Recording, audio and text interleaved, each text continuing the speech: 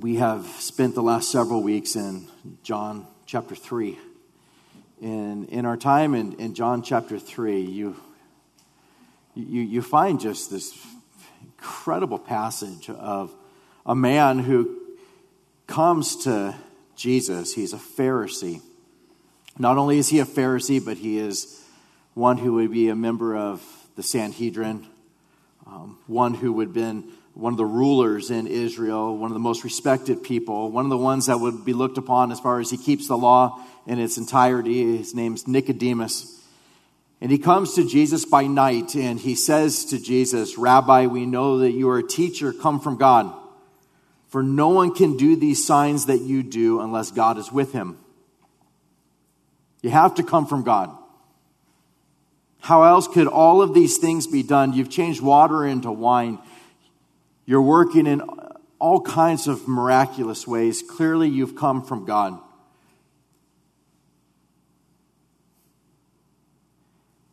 Jesus answers and says to him, "Most assuredly, I say to you, unless one is born again, he cannot see the kingdom of God." He takes this man who thinks that he is just the one who is the most religious, who fulfills the law to the highest degree. And he says, "Most assuredly," or truly, truly, the thing that you need to know most, Nicodemus, is that unless you're born again, you will by no means see the kingdom of God. You have to be born again. Nicodemus just responds, "How can a man be born when he's old? Can he enter a second time into his mother's womb and be born?" And Jesus answers and says, "Most assuredly I say to you, unless one is born of water and the Spirit, he cannot enter the kingdom of God. That which is born of flesh is flesh, and that which is born of the Spirit is spirit. Do not marvel that I say to you, you must be born again. The wind blows where it wishes, and you hear the sound of it, but cannot tell where it comes from or where it goes. And so is everyone who is born of the Spirit." And Nicodemus answers and says to him, "How can these things be?" And Jesus answers him and says to him, "Are you a teacher of Israel, and you do not know these things? Most assuredly I say to you, we speak what we know and testify what we have seen, and you do not receive our witness. If I've told you earthly things and you do not believe, how will you believe if I tell you heavenly things? No one has ascended to heaven but he who came down from heaven, that is the Son of Man who is in heaven. And as Moses lifted up the serpent in the wilderness, even so must the Son of Man be lifted up, that whoever believes in him should not perish but have eternal life." And so as we've looked at over the last couple of weeks, Jesus takes him right to Moses in the wilderness and says, "Nicodemus, you know God's word. You know what has been said throughout the law, throughout the historical sections of Scripture. You know specifically of what took place with Moses and these serpents that are there, and there's this judgment that comes upon God's people because of their unfaithfulness and their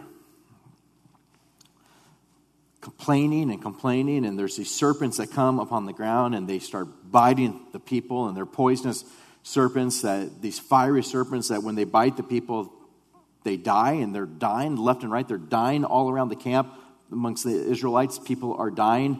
People finally say, "Okay, we'll do whatever.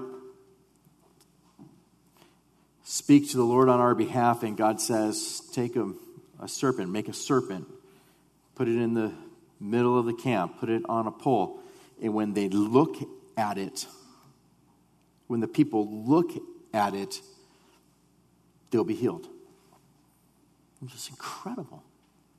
You see, God just saying, "Okay, make a serpent." He makes a serpent out of bronze, puts it in the middle of the camp, and just says, "Tell anybody that is bitten by any of these serpents, no matter how many serpents it is, if they get bit, just go and look at the serpent that is on the pole in the midst of the camp. Just look at it. Just look at it." There has to be faith that looks and says, "Okay, I don't do anything else. Like my leg is killing me, or my side is killing me. I'm dying. I can feel the poison entering my body. I can feel myself shutting down. All I need to do is to just look at that serpent that's there on that pole. Just look at that bronze serpent. And so the people would do that. At least some of the people did. They went and they would just go and put themselves in a position to where they could just stare and look at that serpent that's there in the middle of the camp. And if they did, they were healed immediately. It's incredible. And God did that back with Moses to bring us to this particular passage in John where Jesus is speaking to Nicodemus and just saying, and as Moses lifted up the serpent in the wilderness, even so must the Son of Man be lifted up, that whoever believes in him should not perish, but have eternal life. That serpent that was there in the wilderness represents sin. Jesus hung on the cross and he became sin for us. He died and was crucified and became sin for us so that we would just look upon him. By faith, just look upon him. Not tie up our leg and put some kind of ointment on it. Not try to have someone extract the poison or anything like that. Just look at him. Just look at him. And you'll be saved. Have faith in him. That whoever believes in him should not perish, but have eternal life. For God so loved the world that he gave his only begotten Son, that whoever believes in him should not perish, but have everlasting life, as we looked at last week. God so loved the world that he gave his only begotten Son, that whosoever believes in him, whosoever would look upon him, would not perish, would not spend eternity in hell, but have everlasting life. From there, in verse 17, begin our text for this morning where it says, "For God did not send his Son into the world to condemn the world, but that the world through him might be saved." He didn't send his Son into the world to condemn the world. You see, Nicodemus would have been looking at Jesus saying, "Are you the Messiah? Are you the one who is to come? Because we want you just to take these Romans out. We want you to destroy our enemies. We're under bondage to them. We don't want to be anymore. Are you the one that is going to make a kingdom now? Are you the one that's going to do this? Are you the one that's going to make it so that condemnation comes upon everybody else besides your people?" And Jesus says, "For God did not send his Son into the world to condemn the world, but that the world through him might be saved." God sent Christ not at that time to condemn the world, but that they might be saved. Jesus said in Luke 19, verse 10, "For the Son of Man has come to seek and to save that which was lost." He came at that particular time to seek and to save those who were lost. We know that there was those that were living, that were just looking forward to Christ, the Messiah who was to come, so that he would just destroy those who were on the earth. And Amos spoke to those people saying, "Woe to you who desire the day of the Lord. For what good is the day of the Lord to you? It will be darkness and not light. It will be as though a man fled from a lion and a bear met him. As though he went into the house and leaned his hand on the wall and a serpent bit him. Woe to you who are just looking and say, may the Messiah come now and just condemn the world." Amos, as he's inspired by the Holy Spirit, just says, what good will that day be to you? Woe to you who are looking forward to that day. You're running from a lion, you're going to find a bear. You're running from a lion thinking, okay, if I could just escape. And you're going to face a bear, and it's not the place that you want to be.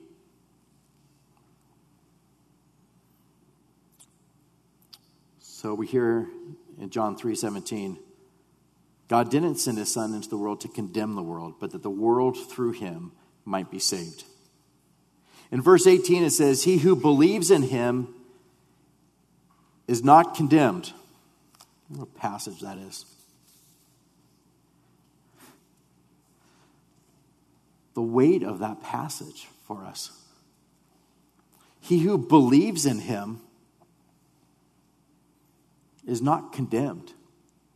Romans 8:1, there is therefore now no condemnation to those who are in Christ. The thought of not being condemned, the thought of the condemnation in which we deserved, the condemnation of separation from the glory of God, being removed from God's presence for all eternity. The condemnation that we deserved as far as experiencing the fierceness of the wrath of Almighty God. The condemnation that we deserved of eternity apart from him, where there's weeping and gnashing of teeth, or the idea of blackest darkness, or the idea of being away from any kind of joy that is there in the Lord, whereas in heaven it says, enter into the joy of the Lord. Condemnation and eternity in hell is the exact opposite of that. You'll not be able to bear it. You'll be there for 1,000,000 years, and it will seem like it would have to be over. And you've just started. Eternity apart from Christ.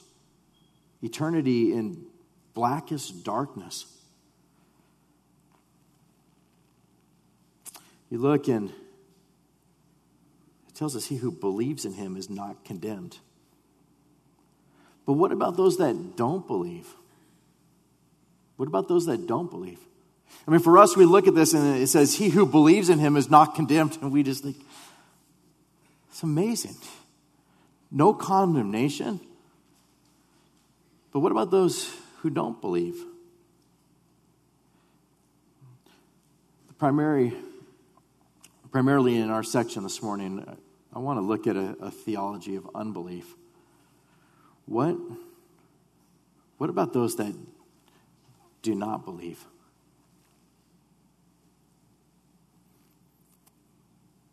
But he who does not believe is condemned already, because he has not believed in the name of the only begotten Son of God.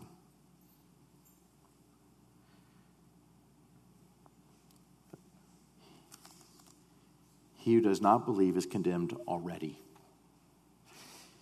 You see, what this passage tells us is that the condemnation is not coming upon those in whom they've lived the entirety of their lives and they have failed or they haven't done enough. It tells us that if you do not believe in him, you're already condemned. You're not waiting for something else to happen. I mean, you're waiting for the final retribution as far as being before God at the great white throne of judgment, in which the sentence is laid out for you of depart from me. But even before that, you're already condemned. An unbeliever is already condemned. They're already in that place where they don't need to do anything further to earn eternity apart from him. They're already condemned because they have not believed in the name of the only begotten Son of God. This is huge for us to look at.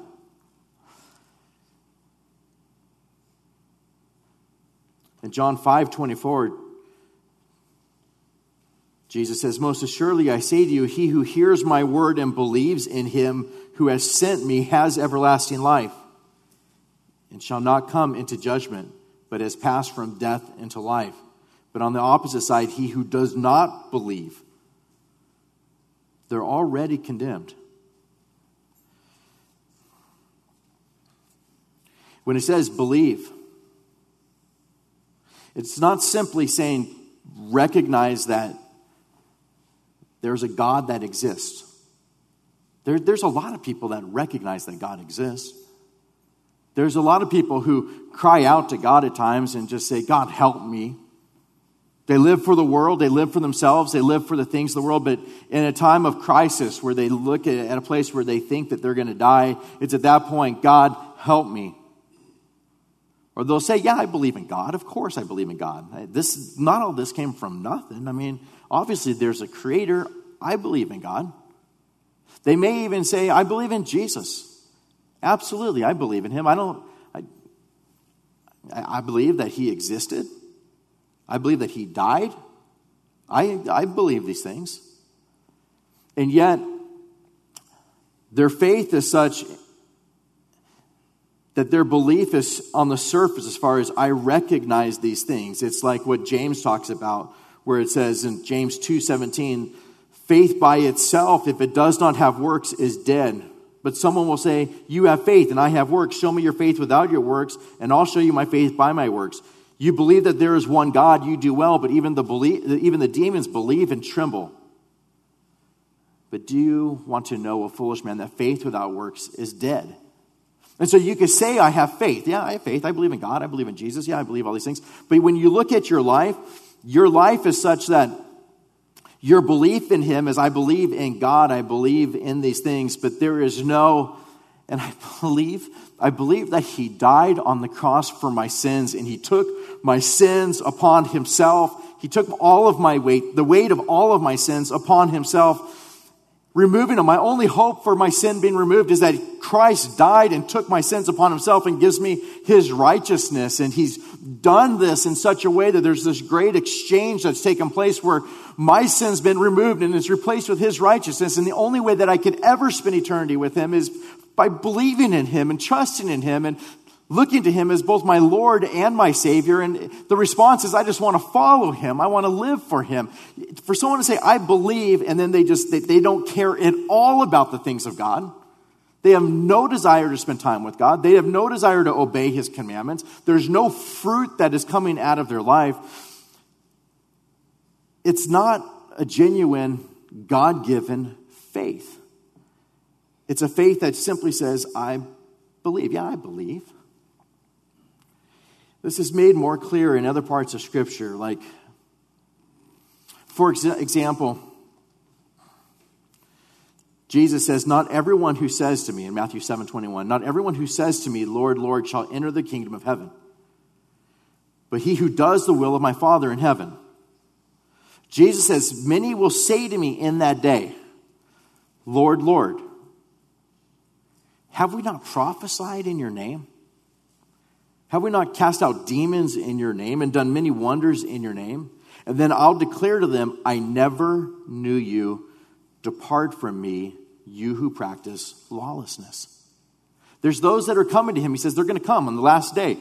Lord, Lord, look at all the stuff that I did. And his response is, depart from me. You're lawless. I never knew you. See, in their minds, it's, well, yeah, I believe. Not only do I believe, but look at all the stuff I'm doing. But Jesus is saying, that's not genuine fruit. You can say, I believe, and look at what I've done. But the fact of the matter is that a bad tree produces bad fruit. A good tree produces good fruit. And you'll know them by their fruits. For someone who comes to me and says, I'm a believer. Yeah, absolutely, I'm a believer. And you look at their life and there is just no evidence of regeneration. There's no evidence of what Christ is talking about here in John chapter 3 is you must be born again. You must be regenerated. You must be made alive.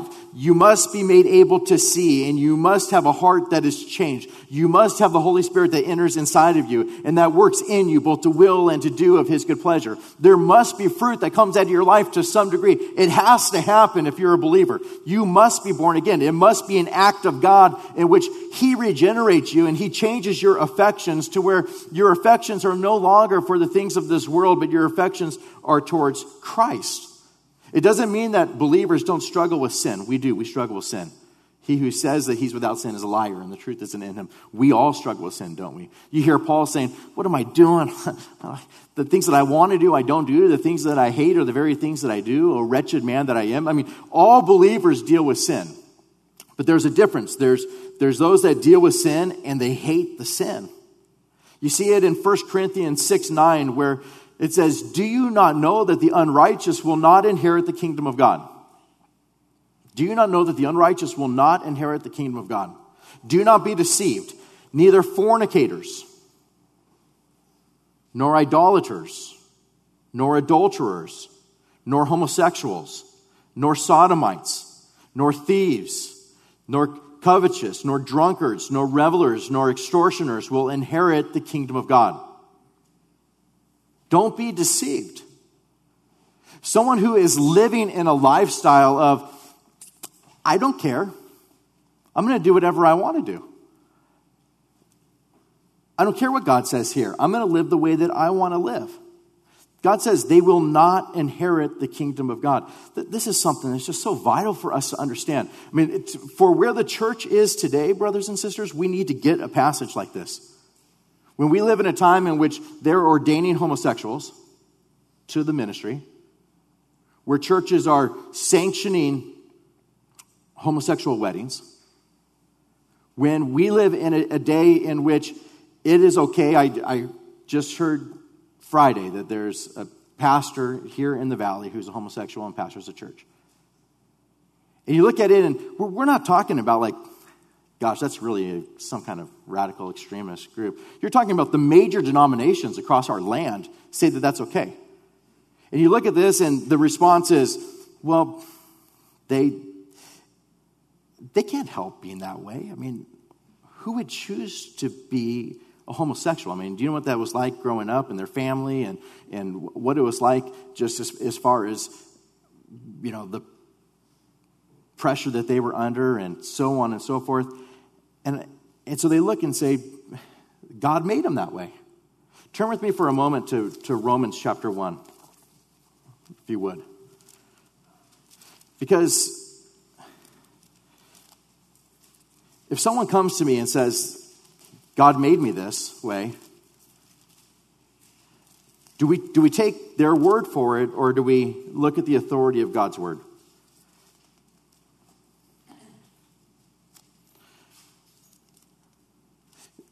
Let's just start at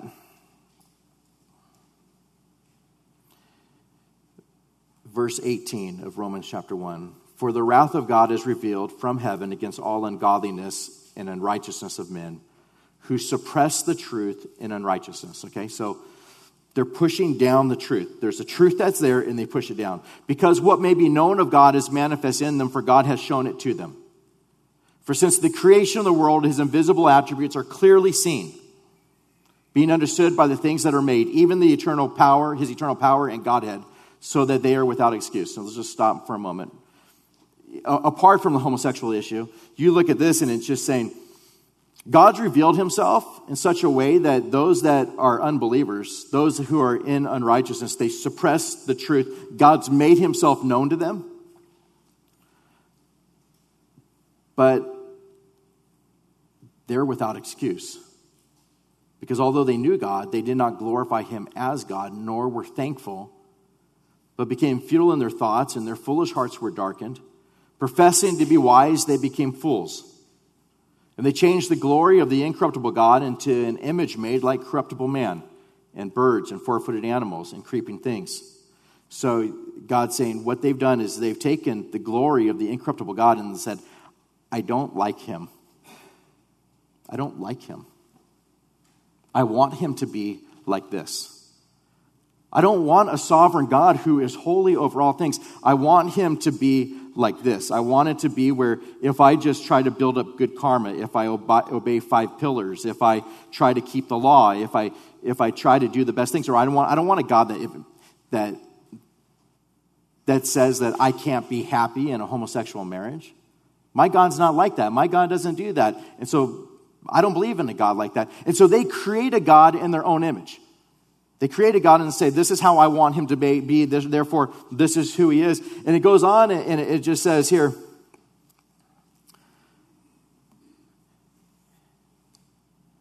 therefore God also gave them up to uncleanness in the lust of their hearts to dishonor their bodies among themselves, who exchanged the truth of God for the lie, and worshipped and served the creature rather than the Creator, who's blessed forever. Amen. For this reason, God gave them up to vile passions. Notice the words that he uses. Exchange the truth for a lie. For this reason, God gave them up to vile passions, for even their women exchanging the natural use for what is against nature. Likewise, also the men, leaving the natural use of the woman, burned in their lust for one another, men with men committing what is shameful, and receiving in themselves the penalty of their error which was due. They went against nature, women doing with women and men doing with men, which was against nature. That passage alone is so clear. It is so clear to look at a passage like that and say, this is not the way God made them. They made decisions to live in this way. That is why they're homosexuals. It's that they've made decisions to live in this way. In verse 28, and even as they did not like to retain God in their knowledge, God gave them over to a debased mind to do those things which are not fitting, being filled with all unrighteousness, sexual immorality, wickedness, covetousness, maliciousness, full of envy, murder, strife, deceit, evil-mindedness. They're whisperers, backbiters, haters of God, violent, proud, boasters, inventors of evil things, disobedient to parents, undiscerning, untrustworthy, unloving, unforgiving, unmerciful, who knowing the righteous judgment of God and that those who practice such things are deserving of death, not only do the same thing, but approve of those who practice them. And so we look at this section and it's saying, there is a false belief. There are those that say, I believe, and God says, no, they've just made me in their own image. And I gave them over to a debased mind to do the things that aren't fitting, to do the things that are unnatural. And that's why we look at a passage like what we're looking at here in 1 Corinthians 6, where it says, the unrighteous will not inherit the kingdom of God. Neither fornicators, nor idolaters, nor adulterers, nor homosexuals, nor sodomites, nor thieves, and so on and so forth. And so you look at this and you say, okay, so someone who is living in homosexuality will not inherit the kingdom of God. I think it's absolutely possible for a Christian to struggle with homosexuality. I think it's definitely possible for a Christian to be in a place of, I struggle with this. I'm broken. Just sexually, I'm broken. Just like there's other people who are broken sexually and they do things that are perverse and they do things that are wrong. I think all people struggle with some kind of brokenness sexually. But likewise here with homosexuals, you look at it, it's just, they will not inherit the kingdom of God. Nor will someone who is living in fornication. Just living that way. We live in a time where the church has become so much like the world where it's just, yeah, I mean, how else are you going to know if you want to marry the person unless you live with them first? Gotta live with them. I mean, what if we're not compatible? A life of fornication where God's just saying, like, no, you're living in that state. You will not inherit the kingdom of God. Adultery, you're living in a state of adultery. You will not inherit the kingdom of God. You're living in a state of being a thief. You will not inherit the kingdom of God. A drunkard, you will not inherit the kingdom of God. And verse 11 says, and such were some of you. And such were some of you. But you were washed, but you were sanctified, but you were justified in the name of the Lord Jesus by the Spirit of our God. And so you look and God says, you have to believe in order to be saved. There must be faith that's there, but it needs to be a genuine faith that is a real faith. And if you look at your faith and you say, well, yeah, I believe in God, but you look at your life and you're a fornicator, an adulterer, a homosexual, you're a thief. You live in a lifestyle in which it is radically contrary to the word of God and what God says. God's saying, you will not inherit the kingdom of God. Why? Because your faith that you say that you have is not a genuine faith. It is not a real faith. Because if it's a real faith, then God will leave the 99 and he'll go get the one that went astray. And he'll bring you back. He loves those and he chastens those that he loves, to where there are many that are in this group saying, I was a homosexual, or I was an adulterer, or I was a fornicator, or I was a thief, or I was one who was an alcoholic. I was one that was a drunkard. I was one that coveted people's things. I was the one that did that thing, and such was me, but I've been washed. I've been clean. You may still struggle with some of these things, but in your heart, I hate this stuff. I don't want anything to do with this stuff. God, help me. I don't want this anymore from my life. I hate my sin, and I want to just pursue righteousness and follow him. And so for the person who is here in this church who says, I believe in God, but your life is just a wreck, and you have no conviction of your sin, and there's no desire to follow him, and you're living in that place, please be warned by this. God says you will not inherit the kingdom of God. I would hate for someone to be here week in and week out and be an unbeliever. They think they have faith because they say prayers, or they think they have faith because they go to church. But the fruit that comes from their life is radically contrary to the word of God and the fruit that comes from the Spirit. We need to see this. We need to see what God says. Because he who does not believe is condemned already, because he has not believed in the name of the only begotten Son of God. They may say that they believe, but he is not your Lord and he is not your Savior. And you look at your life and there is no sorrow for your sin. I mean, you hear God say, if you confess your sins, he's faithful and just to forgive you and to cleanse you from all unrighteousness. And praise God for that, because we look at this and say, and such was me. That was me. At the end of the service today, you may be in a place of, and that was me. When I walked into the church, I was one of those things, but I've been washed, but I've been cleaned, I've been changed, because the Holy Spirit has radically converted me to where my sins are removed. See, the believer who hears these things and says, okay, so a fornicator, an adulterer, a homosexual, a sodomite, those that are covetous, those that are revelers, those that are drunkards, so on and so forth, they will not inherit the kingdom of God. And they look at their life and they see that as a part of their life. They look and they say, God, you just spoke to me in that service. You chastened me. You brought me back to you to where I don't want anything to do with those things. And I just want to follow you with my whole heart. I want to repent. I want to make a radical change of direction. I was going in one direction. I want to go in the opposite direction. And I just want to pursue you with my whole heart. If you look at this and it's genuine belief that does that, it's the result of the Holy Spirit who is working in you. That's why in Matthew 18 it tells you when someone is in sin like that, you're to approach them and call them to repentance. If they still don't repent, you're supposed to bring multiple people with you. If they still don't repent, you're supposed to bring them before the church. And if they still don't repent, you're supposed to treat them as if they're an unbeliever. Because a believer will repent. That's why Matthew 18 says that. The Holy Spirit will work in that person's heart to bring them to repentance, to where they look and say, like, okay, I need help with it though. I need help. I need accountability. I keep doing the same thing over and over again. I hate it. I don't want to do that. Please help me. I repent. I'm so sorry for it. I'm just living a homosexual lifestyle because that's how God made me. I'm just living a life of thievery because I'm a thief and that's what I do. That's how I make money. There has to be a change that takes place. Evidence of a change that takes place. Look at verse 19, and this is the condemnation, back in John 3. And this is the condemnation, that the light has come into the world, and men love darkness rather than the light because their deeds were evil. So why are they condemned? Because light has come into the world, and men loved darkness rather than the light. They loved the darkness. It's not, they just didn't have enough opportunities, or they just, they grew up in the wrong family. They grew up in the wrong country. They're in a place of, they were surrounded by so many hypocritical Christians. And because they were surrounded by so many hypocritical Christians, that's why they're not a Christian. Or they're not a Christian. I blame her dad. I blame his dad. He had a hard upbringing. Whatever it is, you can go on and come up with excuses of why someone doesn't believe. God just simply says, no.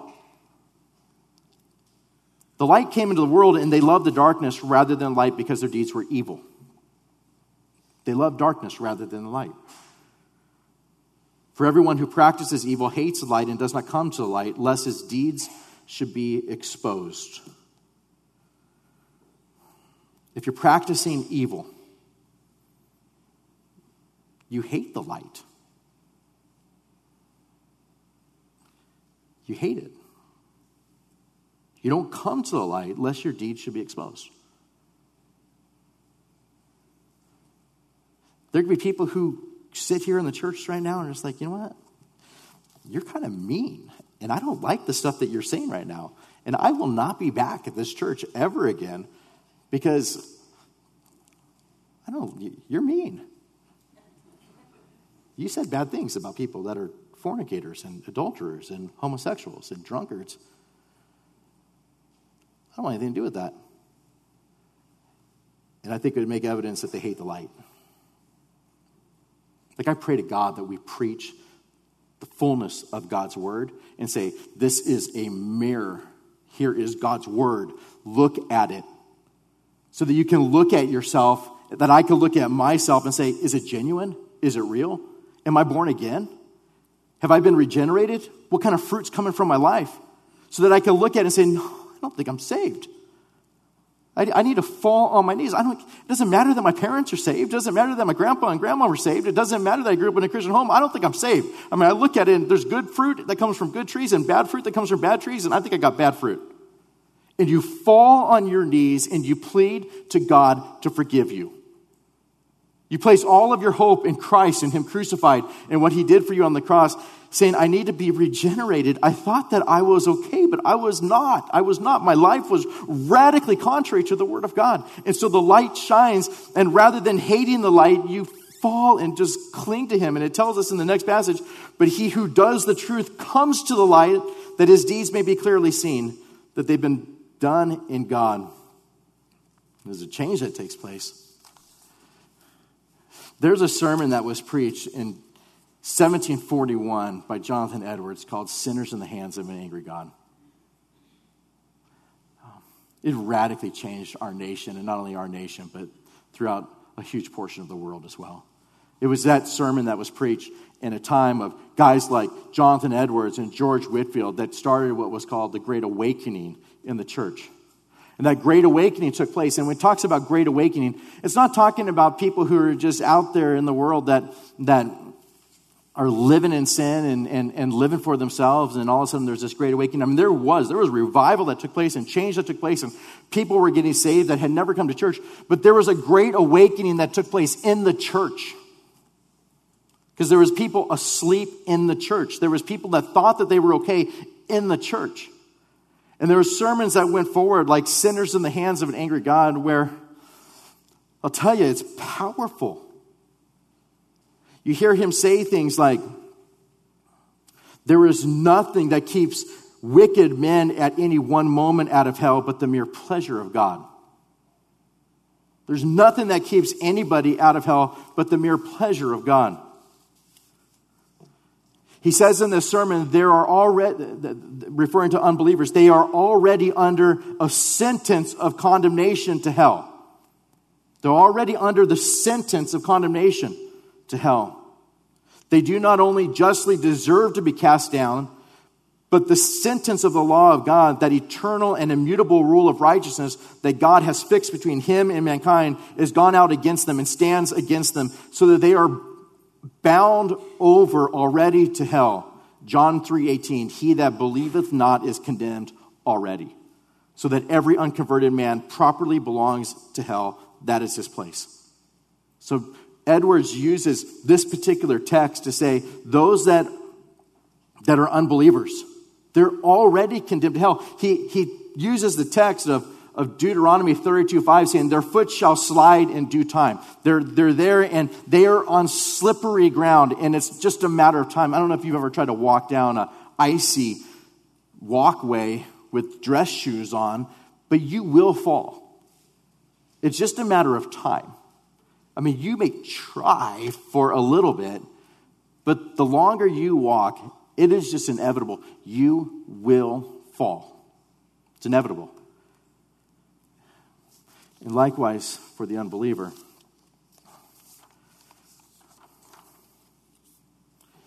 He goes to apply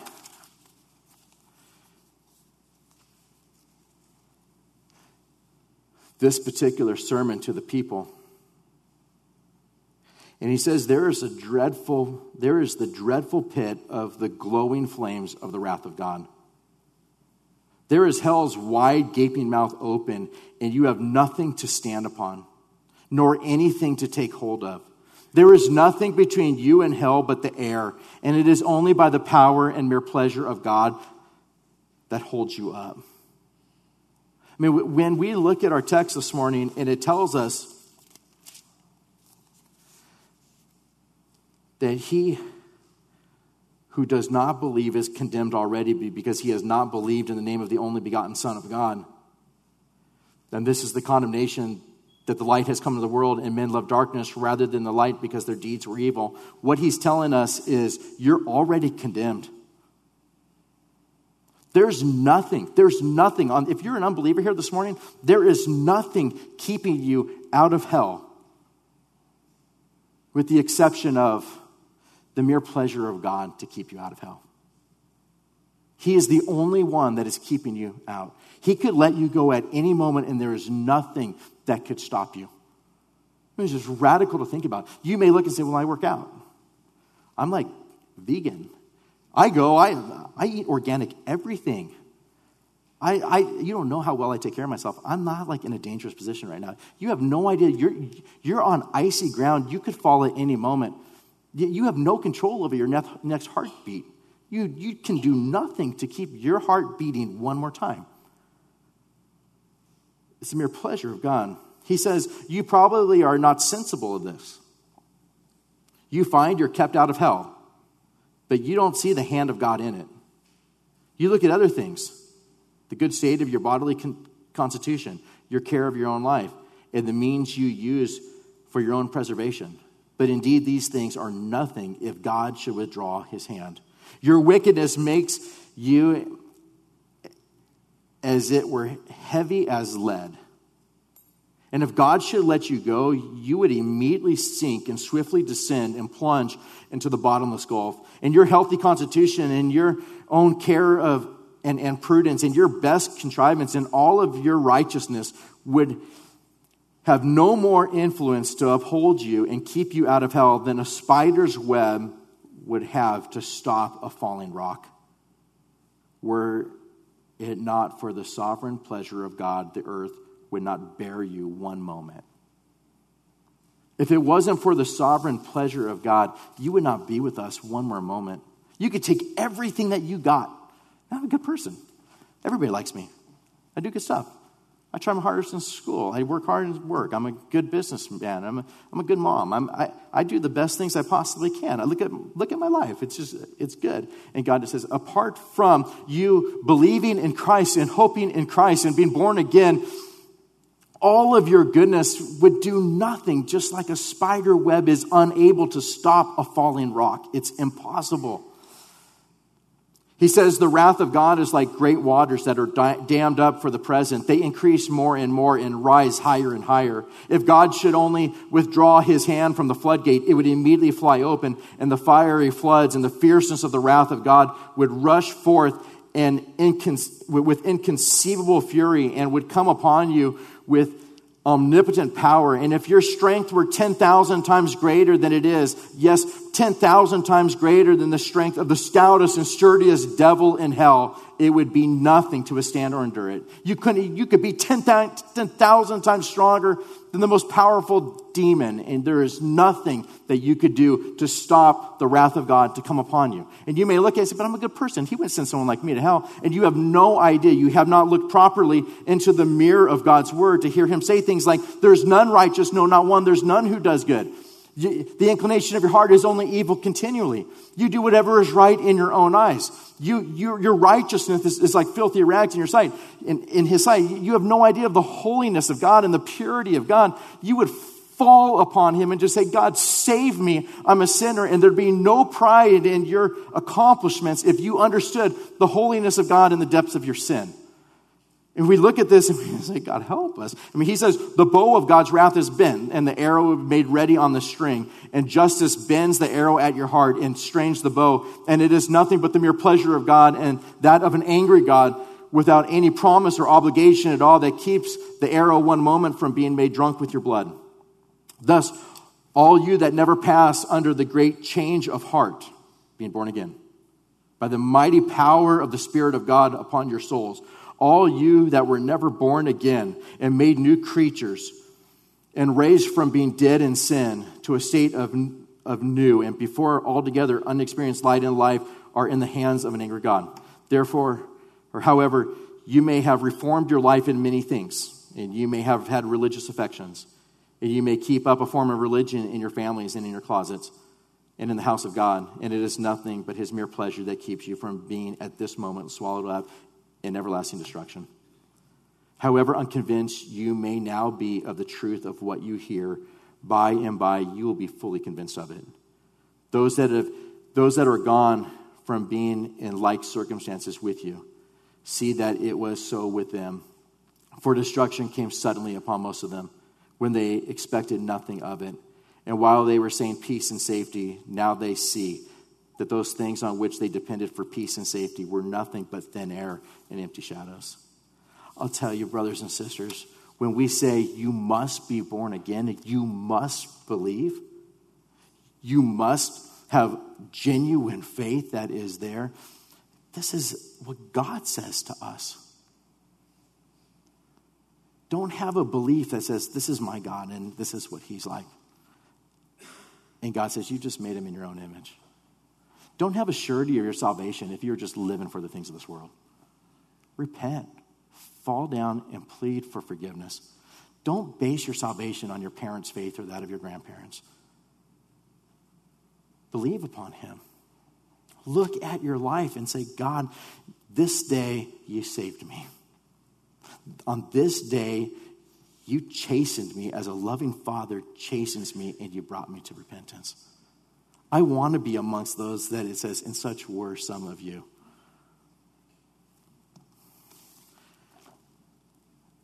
Here at Reverence Bible Church, we love homosexuals so much that we desire to proclaim the gospel to them. We love drunkards so much that we desire to preach the gospel to them. We love people that are in fornication or adultery because we want to proclaim the gospel.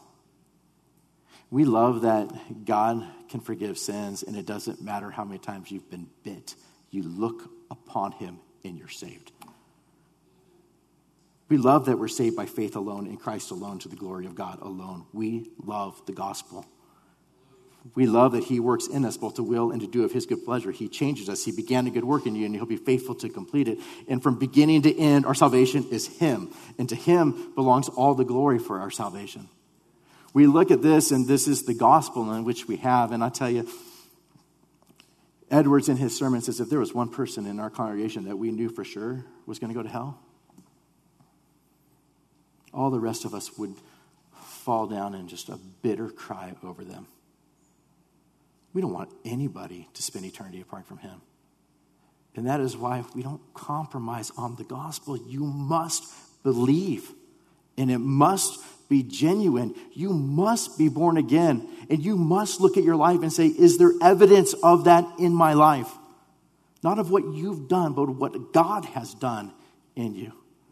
May we not be those that build our house upon the sand, but may we build our house on a foundation that is a rock, and that rock is Christ, and it is him crucified in which we are saved. And it is to him that we pray on this morning and sing songs too. I'm going to ask the elders after the service just to come forward, and if anybody needs prayer, please come and just pray. Ask for prayer, whether it be coming to salvation on this day or whether it be coming to repentance on this day. When Edwards preached this sermon, there was people that fainted from his sermon. Fainted. They just wanted to be saved. And there were people who were saved on that day. And I assure you, there were probably also people that read this sermon or that were there on that day that heard that sermon, and they today are in hell, and they think of that sermon every day. God help that not to be anybody here. May today be the day of salvation. Let's pray together. Lord God, we love the gospel. We love that you died on the cross for our sins and you've made us whole in you. We love that we have that assurance that where sin abounds, grace abounds much more. We love that you're a father who sees his son still afar off, and that prodigal son, you run to him. You run to him. You put on the robe. You put on the shoes. You give him the ring. You kill the fatted calf because your son who was lost has been found. Your son who was dead has been made alive. We love that you are a God that is full of grace and full of mercy. And it is not us preparing ourselves to come to you, but it is us just looking upon you to be saved. Faith in you, not anything of our own, but totally and completely faith in you alone that saves us. God, work in our hearts this morning. Cause people to be saved on this day. Cause others to just come to repentance. And cause us to go forth from this place with boldness in the gospel. That we may not compromise it, but find such joy in knowing that you have come to save sinners. And such were all of us. We praise you for that. Be glorified now through the praises of your people. In Jesus' name, amen.